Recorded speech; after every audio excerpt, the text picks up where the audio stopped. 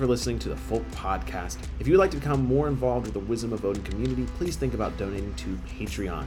At the lowest tier, you gain access to our community Discord.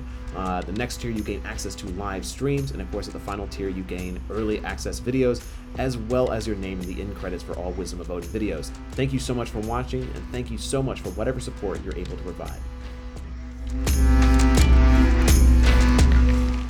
He's been waiting for this day. Oh my gosh. Yeah, I have have my face real quick. Oh my gosh. Hello everybody. Welcome to episode 35, where Ian gets to talk a lot because we're finally talking about hell. My name's Jacob. That doesn't matter. Caleb's here, whatever. Yeah, Ian, right.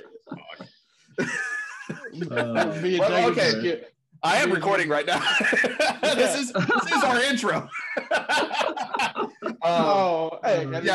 Let me tell you, Ian has had a grin on his face. He is just like, he is so ready. I have like two things to talk about. Ian's is like, let's talk about nature and blah blah blah. At this point, I think we can just put down the headsets and the mics. I know, just let Ian, let Ian just go off. I heard there's this guy called the Wisdom of Odin. He makes all right YouTube videos. Might catch up on his videos while Ian talks. So to begin, I do want to, we got basically we got a question in the emails, or did someone ask you, Ian? So I've actually had quite a few people message me on Instagram, and regularly I get people asking me questions, just about hell in general, and the Discord as a whole. Yeah. But yeah, one of the things that recently, like, what prompted me really to ask this again as a subject that we talk about, because I have asked about it before. Numerous occasions. Yeah, numerous occasions. We're finally getting it. But I had two individuals message me on Instagram. One primarily just wanting, a conversation about hell being, was one of them. And another individual who was military, who asked about, he does mortuary affairs, I believe is what it was.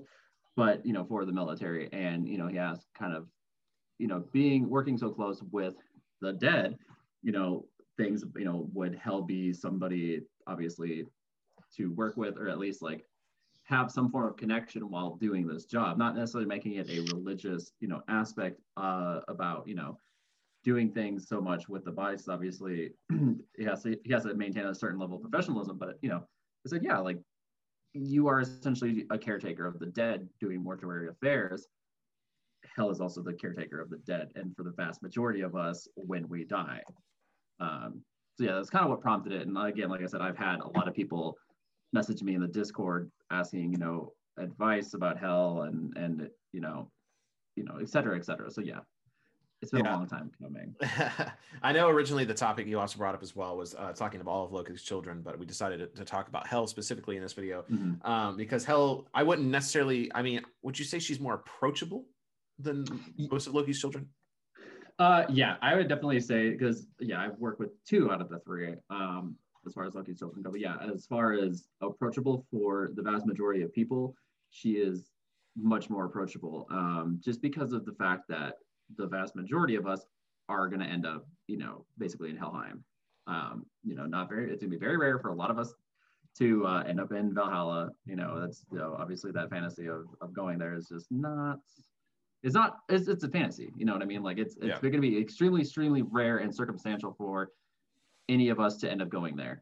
So the majority of us are going to go to Helheim. I'm shooting for Bliskin here.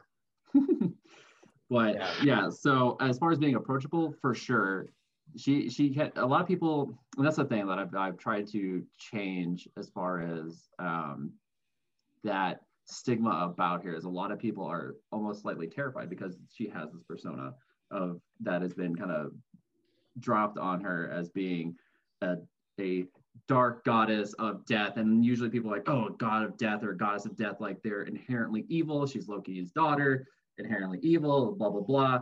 That's not the case. There's not really good and evil within our pantheon, really. It's order and chaos. Was that motorcycle in the yeah, it's all right.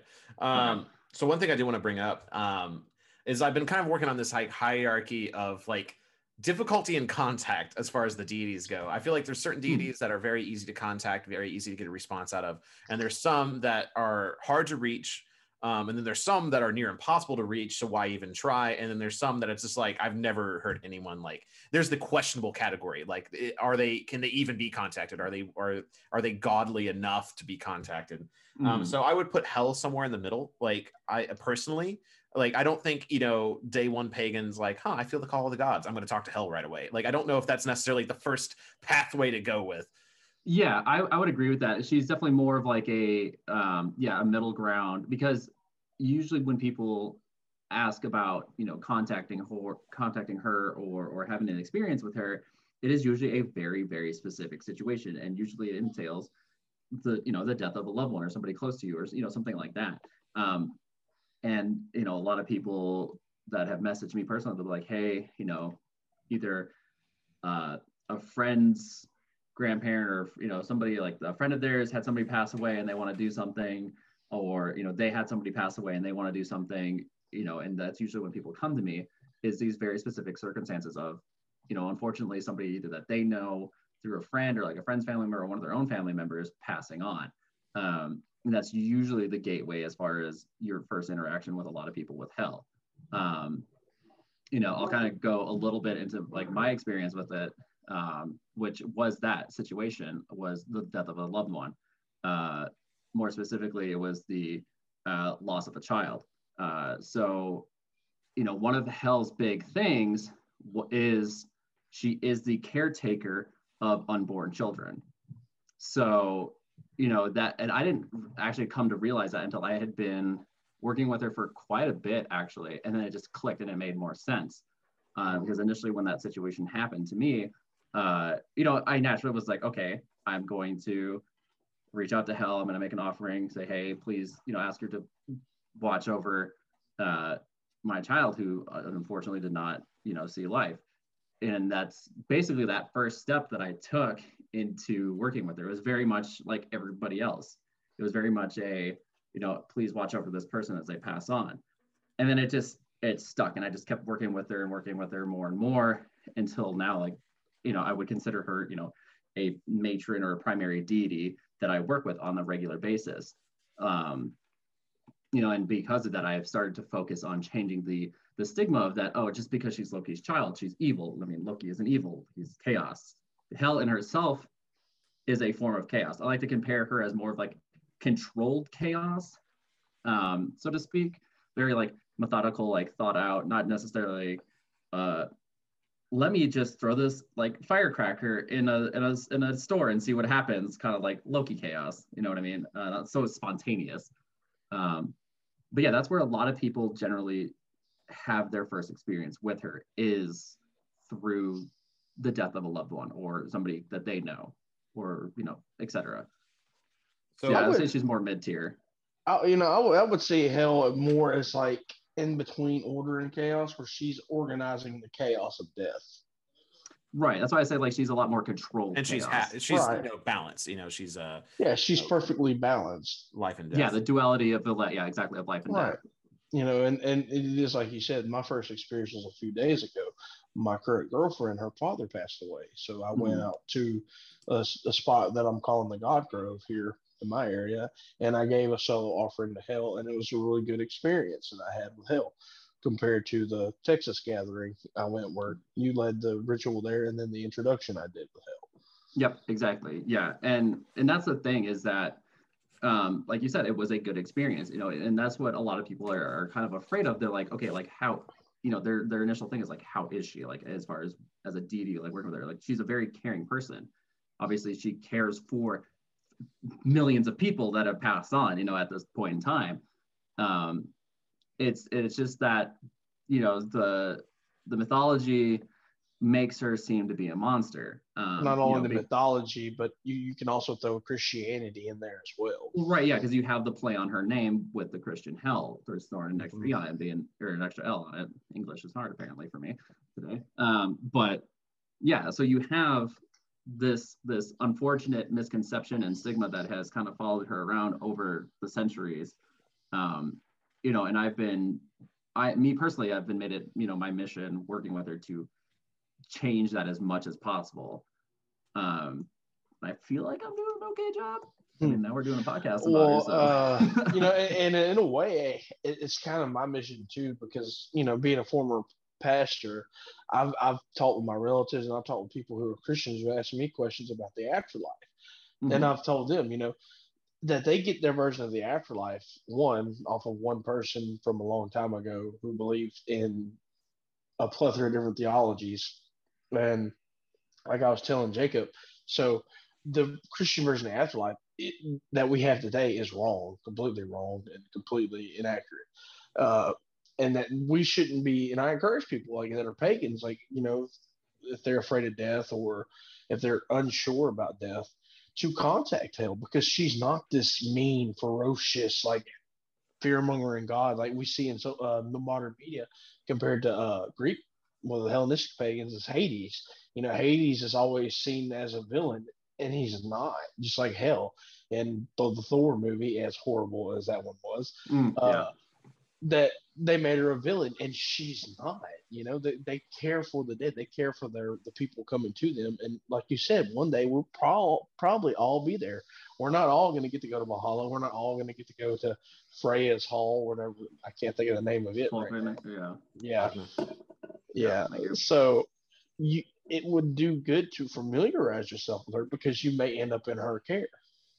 Yeah, and in my like the problem too is a lot of people, one of the common questions that I get asked is just overall information, as far as like, what can I read, what can I look up to learn more about her. And the sad thing is that there's really not a whole lot. I mean, you really have two main stories in the mythology, and that is, well, I guess three technically. You have obviously the first discovery of Loki's children, where it introduces her, Fenrir, and Jormungandr.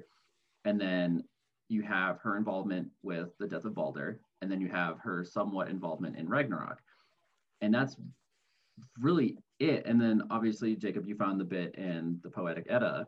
Well, I think that's just a reference to her being the child of Loki. Oh, okay. Yeah, I think that is it. I'm looking through them right now just to make sure I got them all down. But you have Voluspa and Skama, which is the story, like the small tale of small Voluspa, which involves Freya asking for like advice from this witch, and one of the things that gets brought up is Loki's lineage, and I can even tell exactly where she is mentioned. I think it is Loki ate a woman's heart. He found it half burned on a buried linden tree, or on a burning linden tree. Loki became pregnant from the dead evil woman, and from that child came all the troll women. So I think that's the reference to hell. I'm not sure, because none of the names are actually given, because it says Loki fathered a wolf with Angrboda. He produced Sleipnir with Svarthifari. But there was one child worse than all the others. Those born to Byleist's brother Loki. And then it mentions like the troll woman, and then Jormungandr, like the storm steered sea, heaven, blah, blah, blah. So yeah, it doesn't even necessarily reference directly to her. Yeah. And then there's Baldur's Drama, which is Baldur's dream, where Odin rides to hell to discuss why Baldur's having nightmares and like is foretold of his death. But even then, she's not really mentioned. It's mentioned the realm of hell, and then he wakens a witch, which like the witch may be hell. I can't tell. I've been trying to read in it, because like one thing he says to the witch is, "You are neither a witch nor a wise woman. No, you are the mother of three monsters." So that might be Angrboda then. I think a common idea that a lot of people have is that it is Angrboda that he is resurrecting. At that point in time. Yeah. So in the two poems that even have anything to do with hell, she's not even prevalent as a figure. Let me exactly continue a conversation. I'll try to see if I can find anything in the prose edda. Right, but yeah, so like that's a big issue that unfortunately is a thing. Like, I mean, I have a book called The Road to Hell, which, I mean, it doesn't even necessarily talk about her specifically. It's more about like historical death practices of the right, exactly. Yeah. Now, yeah, in some of my research and some stuff that other people have read and have informed me or like dropped some knowledge on me as well, is that I'll have to find exactly where it was read, but I was told that a lot of the more common folk like us, were, primarily worship Hel and Thor. They were the two prevalent individuals because Thor is, god of the hearth, protector of Midgard, loyal husband. Yes. And yes, right. So like he was he was a more commonly worshipped individual, as well as Hel, because most of the common folk, you were not going to die in battle. You were going to die a normal, boring, potential every day-to-day life, whether it was by age, by death, or by death. Disease. Thank you. That's what I was looking for. The other D word, not death, because obviously when you die, you're death. But yeah, so like she was a lot more, there was a lot more of a following for her before the common folk, whereas more of the nobility at that time would have primarily focused around the Aesir, because they were considered, I guess, a higher class of gods, so to speak. Mm-hmm. So like there is some information out there, but it's so little, whether it was either just lost or destroyed or etc. So it has been difficult. So like when I tell people, things that I've experienced as far as advice that I give them, or etc., it is 100%. Most of it is through my own personal experience. But luckily, the people that I have talked to about it, have given advice and stuff like that. I don't always ask them like, okay, how was that experience? Usually they'll come back to me and they'll say like, it is, pretty similar to exactly like what you said, as far as that feeling of reassurance and almost like a motherly, caring, nurturing nature. Yeah, I would also say very calming and gentle. Yeah. Exactly. Calming and gentle is a good one to look at it. Because whenever I gave the offering on behalf of my girlfriend, I didn't even ask her anything. I just felt like I needed to. Mm-hmm. And I went down, you've seen what I've called, the Thor spot, the God Grove. I went down to where I would picture Hel being at, is a staircase. And I gave a winter type mead, and I gave it to her. And I talked to her for a minute, and like, whenever I first got there, the wood and stuff was really alive, like noise and stuff. But whenever I went to that spot and I started giving that offering, and I called her, and everything got really calm and quiet, and like the wind died down. And then like after I asked her to look after the persons and make sure they got where they needed to go, or wherever they were supposed to go, that's when I felt that cool, just a very cool, gentle breeze and a very calming feeling. And that's what I picture being with Hel is like. She's not this monster or atrocity that we want to envision from our childhood, that we were told about from our parents or whatever other beliefs we have beforehand. Is it's okay to contact her, really, out of all three of Loki's children especially, but even out of all the gods, because we all live common lives. Like you said, we're not all soldiers fighting for our country, or we're not going to be put in the line of battle anytime soon. I don't think. Yeah, and it's like the fact, like it just kind of triggered some memory. When you're talking about that calming breeze. I mean, Jacob, you can probably attest to this if you remember it. At the fall gathering back in Kentucky, when I had a Hel altar set up, and when you came by the second day that I had it set up, when I brought you, Kaoden, and Kat down there, there was, like, after Kat had done her thing, there was like a calming breeze that blew through because it was completely still. And that seems to be a reoccurring thing, because it happened when I did it by myself down there. And then at the Texas gathering, when I did the Hell's Bloat, it also, that calm, like that calm, cool breeze. Yeah, it came through. So that seems to be a regular occurrence for her. And that, like, I'm like, now that you're hearing that, like, I'm starting to kind of, put those pieces together. So yeah. Yeah, and that's what it felt like when that offering, not like the breeze we experienced the group offering when you invited Hel in. Yeah, so that's the thing. Go ahead. I was just saying, I found the section in the Prose Edda that spans on Loki's children, so I figured I'd just read that because it's one of the few sections we have about Hel.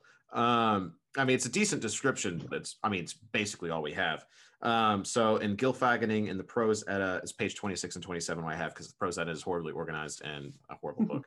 But it discusses how the Allfather and the gods collected Loki's children and distributed them across Midgard, Jormungandr going into the sea. And of course, it expands into Fenrir and Viney and Fenrir. And then you have Hell. It says, Hell he threw into Niflheim and gave her authority over the 9 worlds, such that she has to administer a board and lodging to those sent to her, and that is those who die of sickness or old age. She has great mansions there, and her walls were exceptionally high, and the gates great. Her hall is called Elundnir. Her dish hunger, her knife famine, and the servant Ganglati, serving maid Ganglot. Her threshold where you enter stumbling block. Her bed sick bed. Her curtains gleaming bale. She is half dead and half flesh colored. Thus she is easily recognized and rather downcast and fierce looking. And that's basically all you get. Yeah, and that's an unfortunate thing, that being that she was, for the common folk, like us basically, she was such a commonly worshipped individual that it's sad that there isn't a lot more that was preserved. Now, like I said, I'm relatively confident in that it was more so not that it was just not tracked, but it was probably destroyed. Around the rise of Christianity and the downfall of Norse paganism, or paganism as a whole, because that's a very easy, tactic to potentially turn, to essentially convert people by changing things slightly and being like, oh no, that's a scary place to go.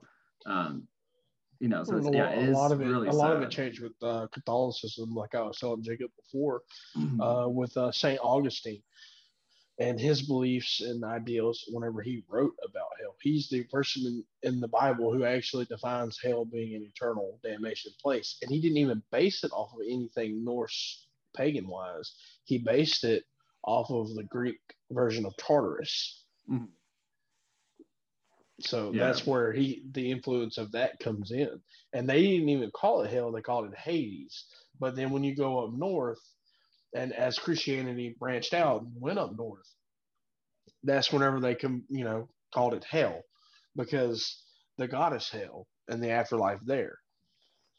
Yeah, it is sad that she's gotten such a tarnished name and reputation. So on that, as I'm just sitting here, I feel like I'm the scholar of this episode. I'm just going through the Poetic and Prose Edda. I mean, there's a theme of just aggression in almost everything the gods say. When Odin went to Hell to discuss with the witch, Baldur's dream, he is trying to get information, and he keeps on saying don't be silent yet, witch, give me more information. And it's just in a very aggressive tone basically all the time. And even though it's talked about how she was given Way of the Dead, it's showing how important that role is a little bit when they try to go back to try to win over Baldur's body. Once again, in Gylfaginning, essentially they try to barter, saying hey, let Baldur live, and they can't just take him. They are right. Odin himself can't decide and break the rules. Hell is the watcher of Niflheim, of Hell, of the dead. And even she is only if every being in the world agrees to allow him to live again, will I allow him to have you. So it's she is still very powerful, and even the gods have to recognize that power in their own weird, angry way. Right, and there's a few things where I've noticed with reading about her, and it's almost as if a lot of the stuff that I've come across, it's saying that Odin, there's a few things where I've come across where Odin banished her to Niflheim and to Helheim and to have her own realm of the dead. But I'm trying to remember if it was specifically Neil Gaiman's mythology telling of it, where it was a agreed upon decision by him. It was a mutual thing, which I think is personally I believe is a more accurate representation, because she doesn't associate well with the rest of the gods, right? The rest of the gods don't necessarily associate well with her because of her appearance. And sirens in the background. Yeah, we can hear them. No, I'll agree with that. And Neil Gaiman's Norse mythology, I believe, he after he goes through it and releases Jormungandr, and then he briefly goes into Hell, and Odin in there asks Hell, what does she want? Where do you want to be? I'll let you live in Asgard if that's what you want. If you want to live in Midgard, I'll let you live there. You don't. He's seen her like a child, like a little girl. He didn't perceive her half dead part as bad. He just seen her as a child, and so she's like, well, I'd rather be with the dead because they're not afraid of me. They don't, and then we probably the Vanir and the Aesir probably would look down on her because of her lineage and how she looked and her appearance is so uh, off-putting, I guess, for them. So it would make sense for her to go to there and Nibelheim and watch over the dead. Right, exactly. Like that's the thing. Like it was a mutually agreed upon decision based off of that, and that to me is a far more accurate description and representation because yeah, she's not this evil being. Like she wasn't banished to Niflheim or Helheim. And now that I think about it, you could consider that being like an oath too. Like Odin made an oath with her to watch over the dead, and now that Balder was dead, he couldn't break his oath against her being the ruler of the dead. I mean, yeah, in a way, yeah, you could kind of look at it that way, so to speak. But yeah, it's just the negative connotations that have come from, just time period that she has gotten this negative representation. I mean, obviously the Thor movie is completely butchered who she is as a being anyways. Mm-hmm. She wasn't this war goddess, like wants to burn the world kind of thing, that character has absolutely nothing to do with actual hell. Exactly. Yeah, she is not Thor and Loki's older sister, I think the actual character, the Marvel character, just uses the name, and that's about it. Okay, I have now scoured all of the the Prose Edda. Basically, the only thing is when they go to barter for Baldur's body, she makes that deal with Odin if everyone in the world weeps for him, and then the small description you get at the very beginning of her being cast down is basically it. Yeah, and not exactly. Much. And that's what's sad is that there's not much. Like I've started kind of working on my own writings and like this is, I don't want to call it like a book. Yeah, basically I'm kind of starting to prepare myself to start writing a thing or a book, going a little bit more in detail. But obviously, like I've said earlier, a lot of what I would be writing and a lot of the advice that I have given to people is all from personal experience. So obviously not everybody's experience is going to be the same, but at least it's something to start changing the mindset that people have. Because yeah, there is still a lot of people, even within like the Discord community as a whole, or just the community as a whole, that still have a fear of her because of just the way that she's been described, the way that people have all have been like, oh no, she's the goddess of death, like she's a terrifying being, Loki's child, etc., etc. So here's an interesting thought I just had while limbing through the Prose and Poetic Edda. So the Prose Edda, the Poetic Edda, if you only read the Poetic Edda, you would not actually think Hel herself is a person. You would only think it is a place. Without the Prose Edda, the establishment as her as a person, as a deity, as a child of Loki, is the only place we get it from. So, and it seems like Hel itself is not referred to as a place until she is given dominance over it. It's only referred to as Niflheim. So I'm wondering if the idea of Hel as a place, she is Hel, and there is a personification, which is a being, but for the most part, it's still a place, and then it can personify itself in a person as well for communication. So Hel is death, Hel is a place of death. I mean, because that is basically, if you look into the history of it, from what I understand, is the pre-Christian Scandinavian society people, Hel just meant earth. Hel just meant the ground, and that's where you went when you died. So it seems like, if you want to communicate with the ground, if you want to communicate with death, you communicate with Hel as a being. So I don't know, there might be a connection there, but there does definitely seem to be that divide of being or place. Right, and I mean that's actually a really interesting thought, because if you look at it that way, it also kind of adds to the importance of her or it as a place, even more, because if she's something like that where she is the earth or the ground, that's a big deal. So one of the things I do know from Myths and Symbols in Pagan Europe by H.R. Ellis Davison, who's also the one who wrote The Road to Hell, it mentions the Icelandic value in Helgafell, which is a mountain in Iceland that they actually viewed as the place all the ancestors rested, and that it was almost like a portal into the afterlife, and that at some point the doors of Helgafell opened and you could hear the halls of the dead, cheering and feasting and drinking. So the idea of hell as a good place is not so far removed. It seems like the Icelandic people at least saw it as a place of just where your ancestors go when they died.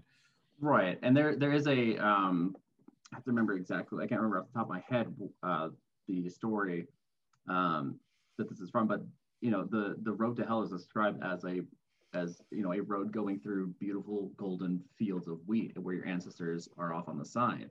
So like it's not a bad place. Like that's a thing. Like that's a lot of people either just choose not to read into that kind of stuff, or choose just to like say ignorant to it until they feel an actual calling to reach out to hell. But it's just one of those things. So yeah, here you go. I think this is where you were talking about is Helrith Brynhildr or Brunhild's ride to hell. Like this is in the Poetic Edda. It is said that she is driving in the wagon along the road to hell, and she passed through a farm where a certain giant woman lived. The giant woman said, "You don't get to go ride through my rocky lands, through my pastures. It would be more fitting for you to sew a tapestry than to come visit here and another woman's husband." So like the road to hell has things living on it and has a farm, yeah, exactly. So yeah, it's essentially just another place, to go, to in the like it's an afterlife, it's not a bad place. It's a continuation of life after life, so to speak. I guess, I don't know, life after death. There we go. Well, and another thing I've always found interesting is at the end of Ragnarok, according to the tales, Baldur comes back from hell. So like there seems to be a way to come back. And then it begs the question of, so where does Odin die? When Odin dies, does he just go to hell? And does that mean he eventually can come back? Yeah, I mean, there's another tale of a warrior. Guys, I wish I had written these down. But there's I thought you were so ready for this episode, Ian. I know. I thought I was. Do you even have a copy of the Prose Edda? No, actually, I don't have a copy. Oh. Anywhoozy. Never mind. Episode canceled. Our expert's not even an expert. Ian, so what are you going to order right after this episode? Probably a Prose Edda. Mm-hmm. Yeah, there's it's just I can't remember the warriors. Yeah, I can't remember the warriors' names. I know which tale you're talking about, where he comes back from Valhalla and then like I can only stay here for so long and then I gotta go back. Right. There's a similar tale to that where an individual comes back, like essentially manifests. Yeah, like they essentially come. It's something very similar to that. I'm not even gonna try to explain because I'm not gonna remember it because I don't have it written down somewhere. But I'll have to try to find it. Don't worry, I'll find it for you. Ian, thank you. Like you said, you're the scholar of this episode, dude. Like, have you seen how destroyed my Poetic Edda is? Like, I have used this thing so much. Like, I have to get another copy at some point. Mine's starting to get there. Yeah, and I mean that's going to be the complicated thing of a lot of the deities. Part of the reason there is, like, in my mind, the hierarchy of deities there is to reach. Like, certain deities are hard to reach because we just don't know that much about them. So, like, it's all going to be that UPG versus VPG thing, like unverified personal gnosis and verified personal gnosis. Is there some certain things where it's like if you want to contact, like, I don't know, like, I mean, shoot, Vali, like, which is like the son of Odin that avenges Baldur's death. Like, technically is a deity. But we literally only know that he avenges Baldur's death. We know no other aspect all about he does Vali. Is kill his brother. That's all. That's all we know, and we know that he doesn't like groom himself until he kills Baldur. It's like, oh, that's gross. Like, so like, if someone's like, I want to connect to Vali, well, good luck. We don't really know. We don't know. Take a bath for like years. Yeah, or like Vidar. Like, okay, like, are you gonna wear like a big boot? like Vidar doesn't really have much to him either up until like he kills Fenrir. Like that's really like his big like defining moment. So would you say you have a negative relationship with Vidar then, since you like yourself some Fenrir? No, not really, because like I haven't had it like a connection with him, I mean, I'm not gonna take sides necessarily because of you just don't want me to say immediately afterwards, so you can see why I have a problem with Fenrir people. Right, because right. That's something I've often thought about, because knowing both of you, I'm like, that is one interesting connection right there in friendship. Yeah, I mean, it's one of those, it's you just got to trust yourself and your beliefs. I mean, I've had multiple people ask me. I mean, it's one of the reasons this episode is a topic, is people have asked, can I worship Fenrir? And my immediate response is always, But why? Why? And I think it's because you have gone on record before, Ian. Let me go back. I believe it was like episode 17. Like, oh, I don't think you can talk to Jormungandr because, like, what can you offer Jormungandr is something that you can actually. And then over here, you're just talking to Fenrir, you know.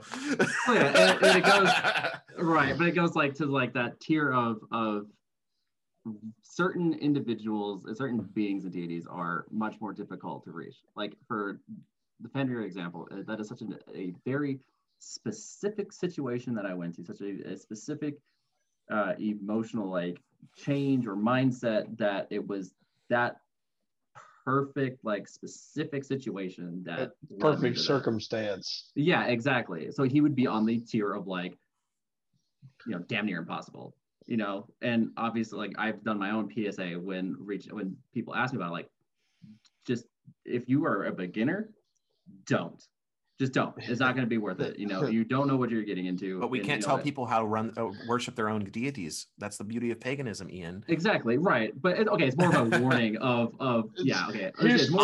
I'm being sarcastic here. Yeah. Like, yeah, here's like the red tape. If you destroy the red tape, that's we on warned you. Like, right. It's one of my favorite sayings from an individual in the community. It's your soul, not mine. Right. Yeah. Right. You know, it's like I've had people, they're like, yeah, I've been doing this for a week now. You know, I've really been vibing with the gods. How do I talk to Fenrir? I'm like, bro, like, just like go hang out with Thor for a bit. Like, go talk to Freya. Like, go have a good time. Right. If you want to go down the dark path, my dude. Right. Are you saying I'm like the Sith Lord of paganism right now? Like that's well, your best Palpatine for Jacob, yeah, because like you're on the opposite end of the spectrum, and I'm just anytime someone's just like, hey, I want to worship Fenrir, I'm like, like, oh, you want to talk to like my dude's fucking killer? Okay, great. Right. The Bane, Odin's Bane is literally one of his names. Literally one of his names. Yeah. Like that's why I think it's funny whenever we bring this up. It's like Jacob's automatically on the other side of the fence. Yeah, I mean, you know, the same thing with like someone asks if like, hey, can we let's talk about where's some of that Jormungandr guy, you know, over. Oh yeah, no, I don't do Jormungandr. Well, yeah, it's like I've made that point. Like I've brought this point up to you, Jacob. I've talked to I think you said it on the podcast. I may have, said it on the podcast. Like being like Jormungandr, like what you were saying as far as the tier of difficulties reached, like what can you give to even here's the cupcake? Yeah, right. Like what can give you Snake Boy a cupcake? Yeah, exactly. Like what can you give to get a being like that's attention that is so primal in nature that it's not even it's just a instinct. bull's head apparently. Well, yeah, but that's instinctual. That's food, right? That is a primal instinct to eat something. You know what I mean? Like, I mean, yeah, if you are out there and you're like, I want to give to Jormungandr, well, get yourself a boat, get an ox head, and throw it in there and see what you pull up. Good luck. I'm not. Nope. I'm washing my hands. Right? But like, there's your idea. But yeah, exactly. Yeah. No. You couldn't pay me enough. No. Right. Well, and I've had people ask about like cert as well. I'm like, why? You want to talk to the guy that burns the world tree? Okay, have fun, my dude. Yeah, and like that's honestly like a weird thing that is, that has, hell has been dragged into that as well to a certain degree of like, why would you want to talk to the, the goddess of death because of that, who she's associated with? Like, two of her brothers kill two other gods, in Ragnarok. They have a huge part into it. Thor kills Jormungandr. There's a tie. Don't you just write Thor off like that? Right. Okay. Yeah. It's with slight advantage to Thor because he gets like 7 steps before he dies. Right. Okay. Yeah. But still, like two of her, her two brothers have a extremely pivotal part in the destruction, of everything during Ragnarok. So yeah, and that, association has reached over to her when she just yes, she has some involvement in it, but not, she's kind of honestly, it's more so it's more so that she does it because they're family. Exactly. Yeah. Well, I mean, you can make the same argument for Loki as well. I mean, literally 2 of his children murdered 2 of the divine gods.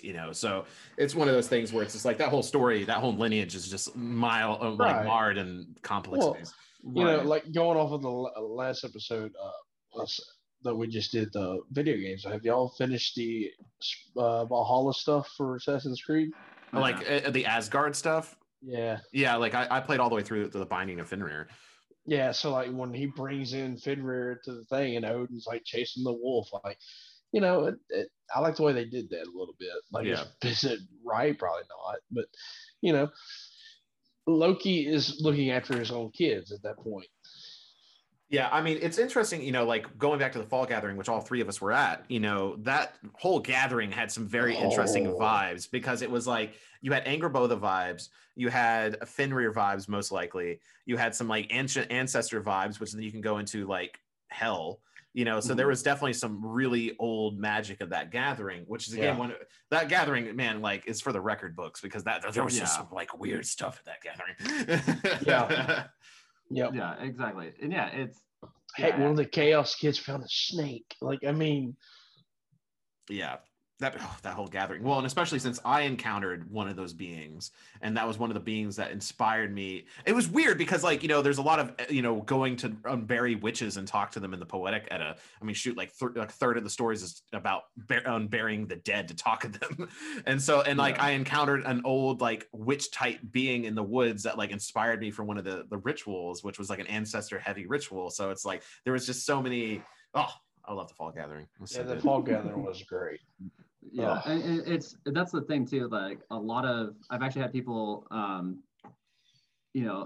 ask about ancestral worship. I mean, hell is a good one to start with as far as potentially reaching out to your ancestors, because most likely, unless you specifically know that one of your ancestors died in battle, like say if you had an ancestor, you know, a great grandfather that was in World War I or World War II and died in battle, like obviously that's a little bit more of a okay, maybe you should try to reach out to Odin first about reaching out to that specific ancestor.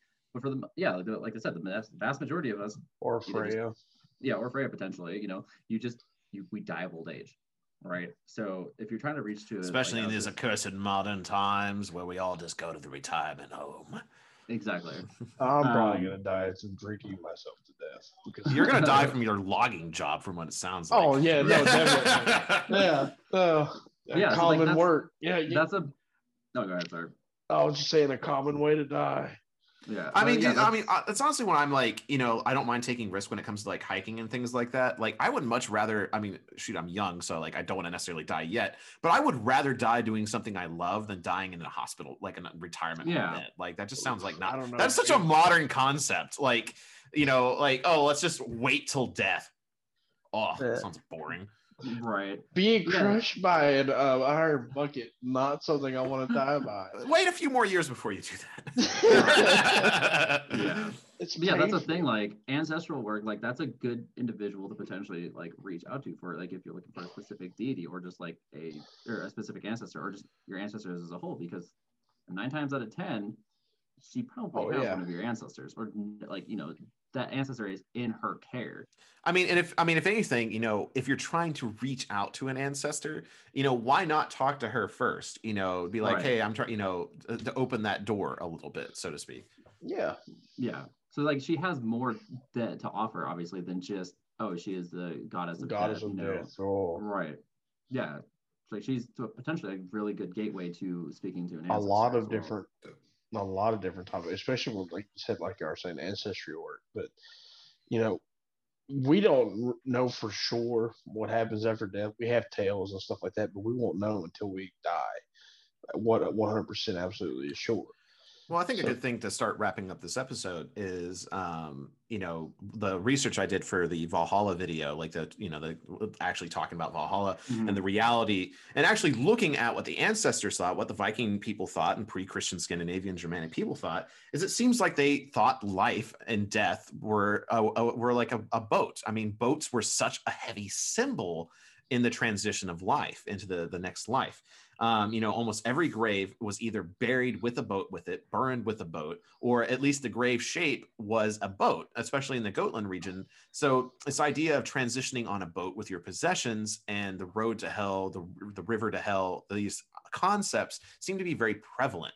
And so, and it doesn't seem like it was a bad thing. Like it doesn't look like they were preparing their bodies for a bad thing. Whereas like, again, I don't know that much about Egyptian afterlife, modern Egyptian religion, and the adherence to that. But it seems like when you died in the Egyptian concepts, you were kind of preparing for a bad thing. Well, yeah. your heart has to be lighter than the feather, or equal to the feather. Like that's the thing with Right. Yeah, it kind of goes on to that, like you've had to have lived a good life in order to go to a good place, essentially. Yeah, and like it seems like the Egyptian the other afterlife that wasn't a good one was actually a bad one. Yeah. Like very clearly a bad one. And then with the Hellenistic, you have you're judged by three mortal men. Hades has them set up, and if they deem you bad, you go to Tartarus. If they deem your life very, very honorable and good, then you go to Elysium, and then you have the fields of Asphodel. I think it's the second one. I'm a Norse pagan, homie. Yeah, I'm just comparing the different afterlives. Yeah, like it is a good thing to look at though. Yeah, like to compare is, overall, like even for us to have like a bad place to go, like you have to be like really, really, really, really bad.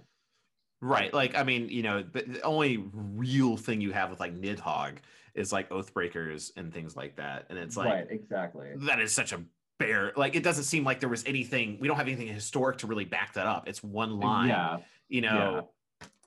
so it's hard to say, like even looking at like bog bodies, like I remember reading, I think it was Neil Price's book on Vikings. They were talking about bog bodies. And now at first they thought it was a bad thing. Like this was something like criminals were thrown into the bogs, but it seemed like that was more of a ritual sacrifice was for the bogs because they had like good meals in their stomachs when they died. And they were hung beforehand. So it wasn't like they were drowned in them.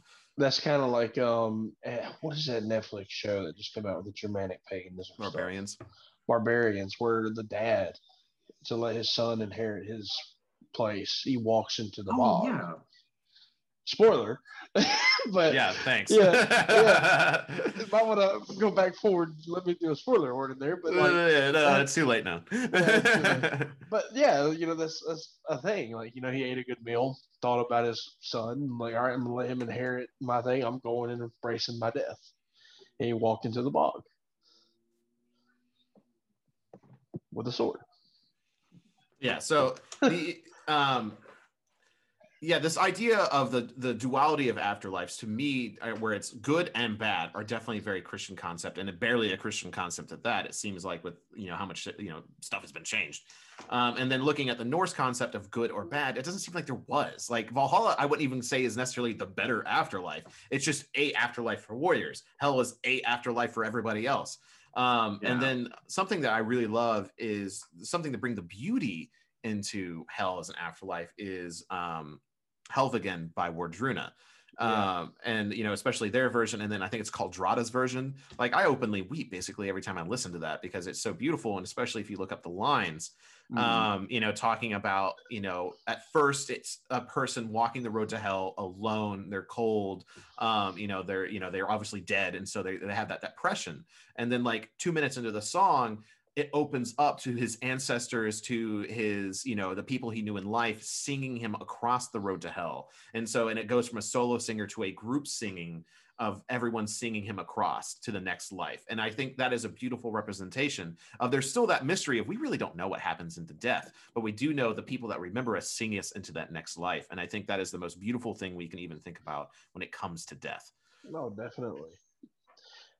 I would also go back on what you were saying before that is, to me, the concept of good and evil is really a Christian thing. Like, there's not really a concept of good and evil in any kind of form of paganism. It's just chaos and order. Yeah. Yeah. Well, I mean, and I remember I put a poll out a long time ago: does a true good and evil exist within the Norse concept of reality? And at least in an ancestral sense. And I was surprised a lot of people actually voted yes. It was like 50-50 if it did exist. Because at the end of the day, who determines what good and evil are? Is it the gods, or was it the people that wrote down the stories about the gods? Because I mean, there's arguable things with a lot of the tales and stuff like that you can break down on the site with Odin or Thor or other things that they do, as was it good or evil? I mean, it's a debate on where you see yourself at mentally, I guess. Yeah, I mean, the only sense of morality that seems to exist historically and written down is honor and upholding one's word and the reputation of one. And so, you know, at the end of the day, looking at a being like hell, you know, can you judge her on a scale of honor? I mean, she does her job. You know, her job was to run the afterlife, and it seems like she does that, you know. Right, and like she was tasked to do it unbiasedly. Like she, part of her, you know, her position is she has her eye of truth, where she can look at a person's very, you know, existence, like the core of who they were, and basically see like how good of a person they were. And so like she is a judge of the dead to a degree, but she's still like, you know, she did it unbiasedly. You know, she didn't have her own personal reasons for letting somebody in or out. It was just, oh, okay, you're not necessarily the best person. Like you did some things and like they're a little questionable, blah blah blah. But you know, it wasn't necessarily her job to put you in a bad. He wasn't the judge or the executioner. She's just the caretaker. Exactly. Right. Yeah. Yeah. There's really no one in the Norse sense that weighs who people are. There's no, you know, I mean, Anubis is the one that weighs the hearts, right? I believe so. Yeah. So it's like there's no one like that in the Norse, from what we can tell of the concept of the dead. Is there's really no one that when you wake up and you die, there's no one sitting there like, let's see how your life was. You know, there really is none of that. There really is only the reputation you carry going into that. That seems like that was more of a Southern thing than a Northern thing. Yeah. And I, you know, maybe it's because life was so harsh up in the North that they were like, look, life's been hard enough. Just take a breather, bro. yeah, probably. Death was that release from thank the gods I finally died. Well, I mean, I'll never forget. I mean, one of the coolest books I ever read. I couldn't tell you the name, but it was I pulled it up in the University of Kentucky's like archives, and it was like I had to go to like special collections, and like they had the vault from like Indiana Jones. They had to wheel a cart into with white gloves and like get this tome and like wheel it back to me, and I had to like carefully like open it. It was like a book on the Norse mythology, and I honestly I've never seen it before, never seen it again, and I wish I took more notes on it. But it was talking about, if you really think about the breakdown, you know, the bread and butter, if you know the Mediterranean deities, you know, the gods that were birthed around the Mediterranean were lighter. You know, they had lighter lives. But then you look at the concept of the Norse deities, the realm that they were birthed in, whether they were actual gods or their stories, it was a harsh world. And so they had harsher tones to everything. And therefore their afterlife was a little bit lighter because like your life was so hard. So why would you want even to, what was the point in living if you had a hard life and then you kept just heard stories of a hard death? Like, this all sucks. That's even more depressing. Right. It can only go down from here. Yeah, like looking at the Norse concept of the afterlife of essentially there's really no bad place. Makes me think of one of my favorite lines from the movie Hook, of death is just the next great adventure. You know, and that's kind of what they play onto. Like that's kind of the concept that they roll with, is that, you know, yes, life was hard, and sure you may have lived you know, a relatively exciting life, or maybe you didn't, you lived a normal life, but now that you have passed on and you have left that like physical, you know, meat sack that we call a body, you know, and you're now in this afterlife, like you can do something more with it, you know, or you can do something different with it. You know, say you were, you know, just a normal farmer and you're in your living life, and you pass on and you go to hell. Like, who's to say like there isn't a way to like do something else, you know, pick up a different trade. That's something you wanted to do far before. Yeah, we're definitely, you know, drifting away from like the topic of the hell, but I mean, it's still, I mean, hell is death. So talking about death is, you know, a big concept. It's half the reason probably religions exist in the first place is because we want to know what happens when we die. Right. And obviously anyone who's seen someone die, you automatically, everyone questions their own morality. The moment you see someone close to you die, the moment you see a body, you're like, oh my gosh, what happens to me? And so this is the story of humanity. We've always been seeking those answers. And I think that's one of the most powerful things in the Northern tradition is ancestor veneration, because that is one of the only things we can hold on to is who we came from and who we're going to pass on. And I, you know, as I'm finishing the Viking TV show, as we're recording this now, I think one of the coolest things about the end of the show right now is the fact that, you know, the children of Ragnar Lothbrok are, you know, everyone knows them as that. It's like, you know, he left a lineage for his children. And it's, you know, the question of what are they leaving behind in their lives as well. I have my problems with the show, you know, even more so after Ragnar's death, but seeing what happens to his children and seeing how they are interacted with as being children of someone still legendary is very interesting, because that is something that we have lost. I mean, it's something I think maybe in the South there is a little bit more tied to it, and maybe one of the more interesting reasons, as we discussed last episode, why Norse paganism and paganism in general is reviving in the Appalachian region, is they were already kind of pagan, especially with like, people know who your father was, who your great grandfather was. Last names carry weight and reputation. You know, I mean, Baker would attest to this as well. I think he's mentioned before, it's like his last name got tainted. You know, his father was not a good man, and so he's always had to fight to, you know, adhere and honor his family's name again. And I do think that's something we've lost, and something that does make us better people is caring about where we came from, caring about what we leave behind. You're talking to somebody who lives in a small Texas town. Everybody knows who my dad is, my grandpa, and my great grandpa. Yeah. So definitely can attest to that. But yeah, I think this is pretty good for the episode in general. Ian, we'll leave it to you one last time. Is there anything else you want to tell baby pagans out there that want to know more about your darling Hel? Yeah, I would say, I would say, you know, my biggest advice is don't necessarily be afraid to reach out for to her if you know, if you feel that calling. Obviously, like, I wouldn't say just, you know, go bother her or reach out to her just because, you know, you want to necessarily, but I mean, you can if you do, but like I said, it's your soul, not mine. But 50-50.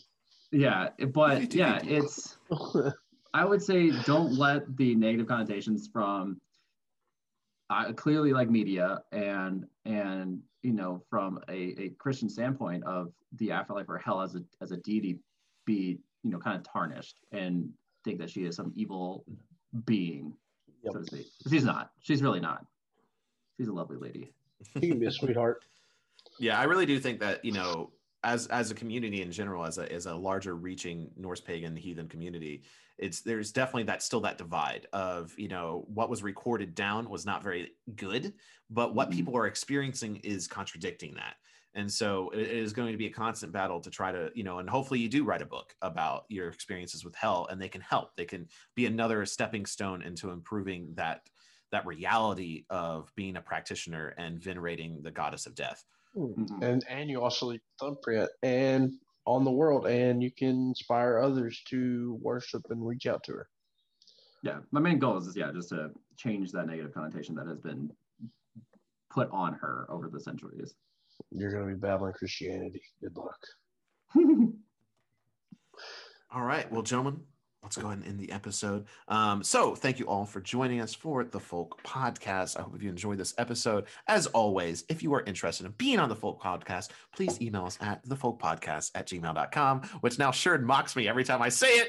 I see him doing it, but it is important to receive these emails. We do read every single one, and we do try to discuss what guests to bring on based on what we want to talk about, because obviously these episodes are influenced by our personal experiences and what we have learned along the way. So once again, email us at thefolkpodcast@gmail.com if you have topics or would like to be on the show. Otherwise, thank you all very much, and until the hall, Skål. Skål.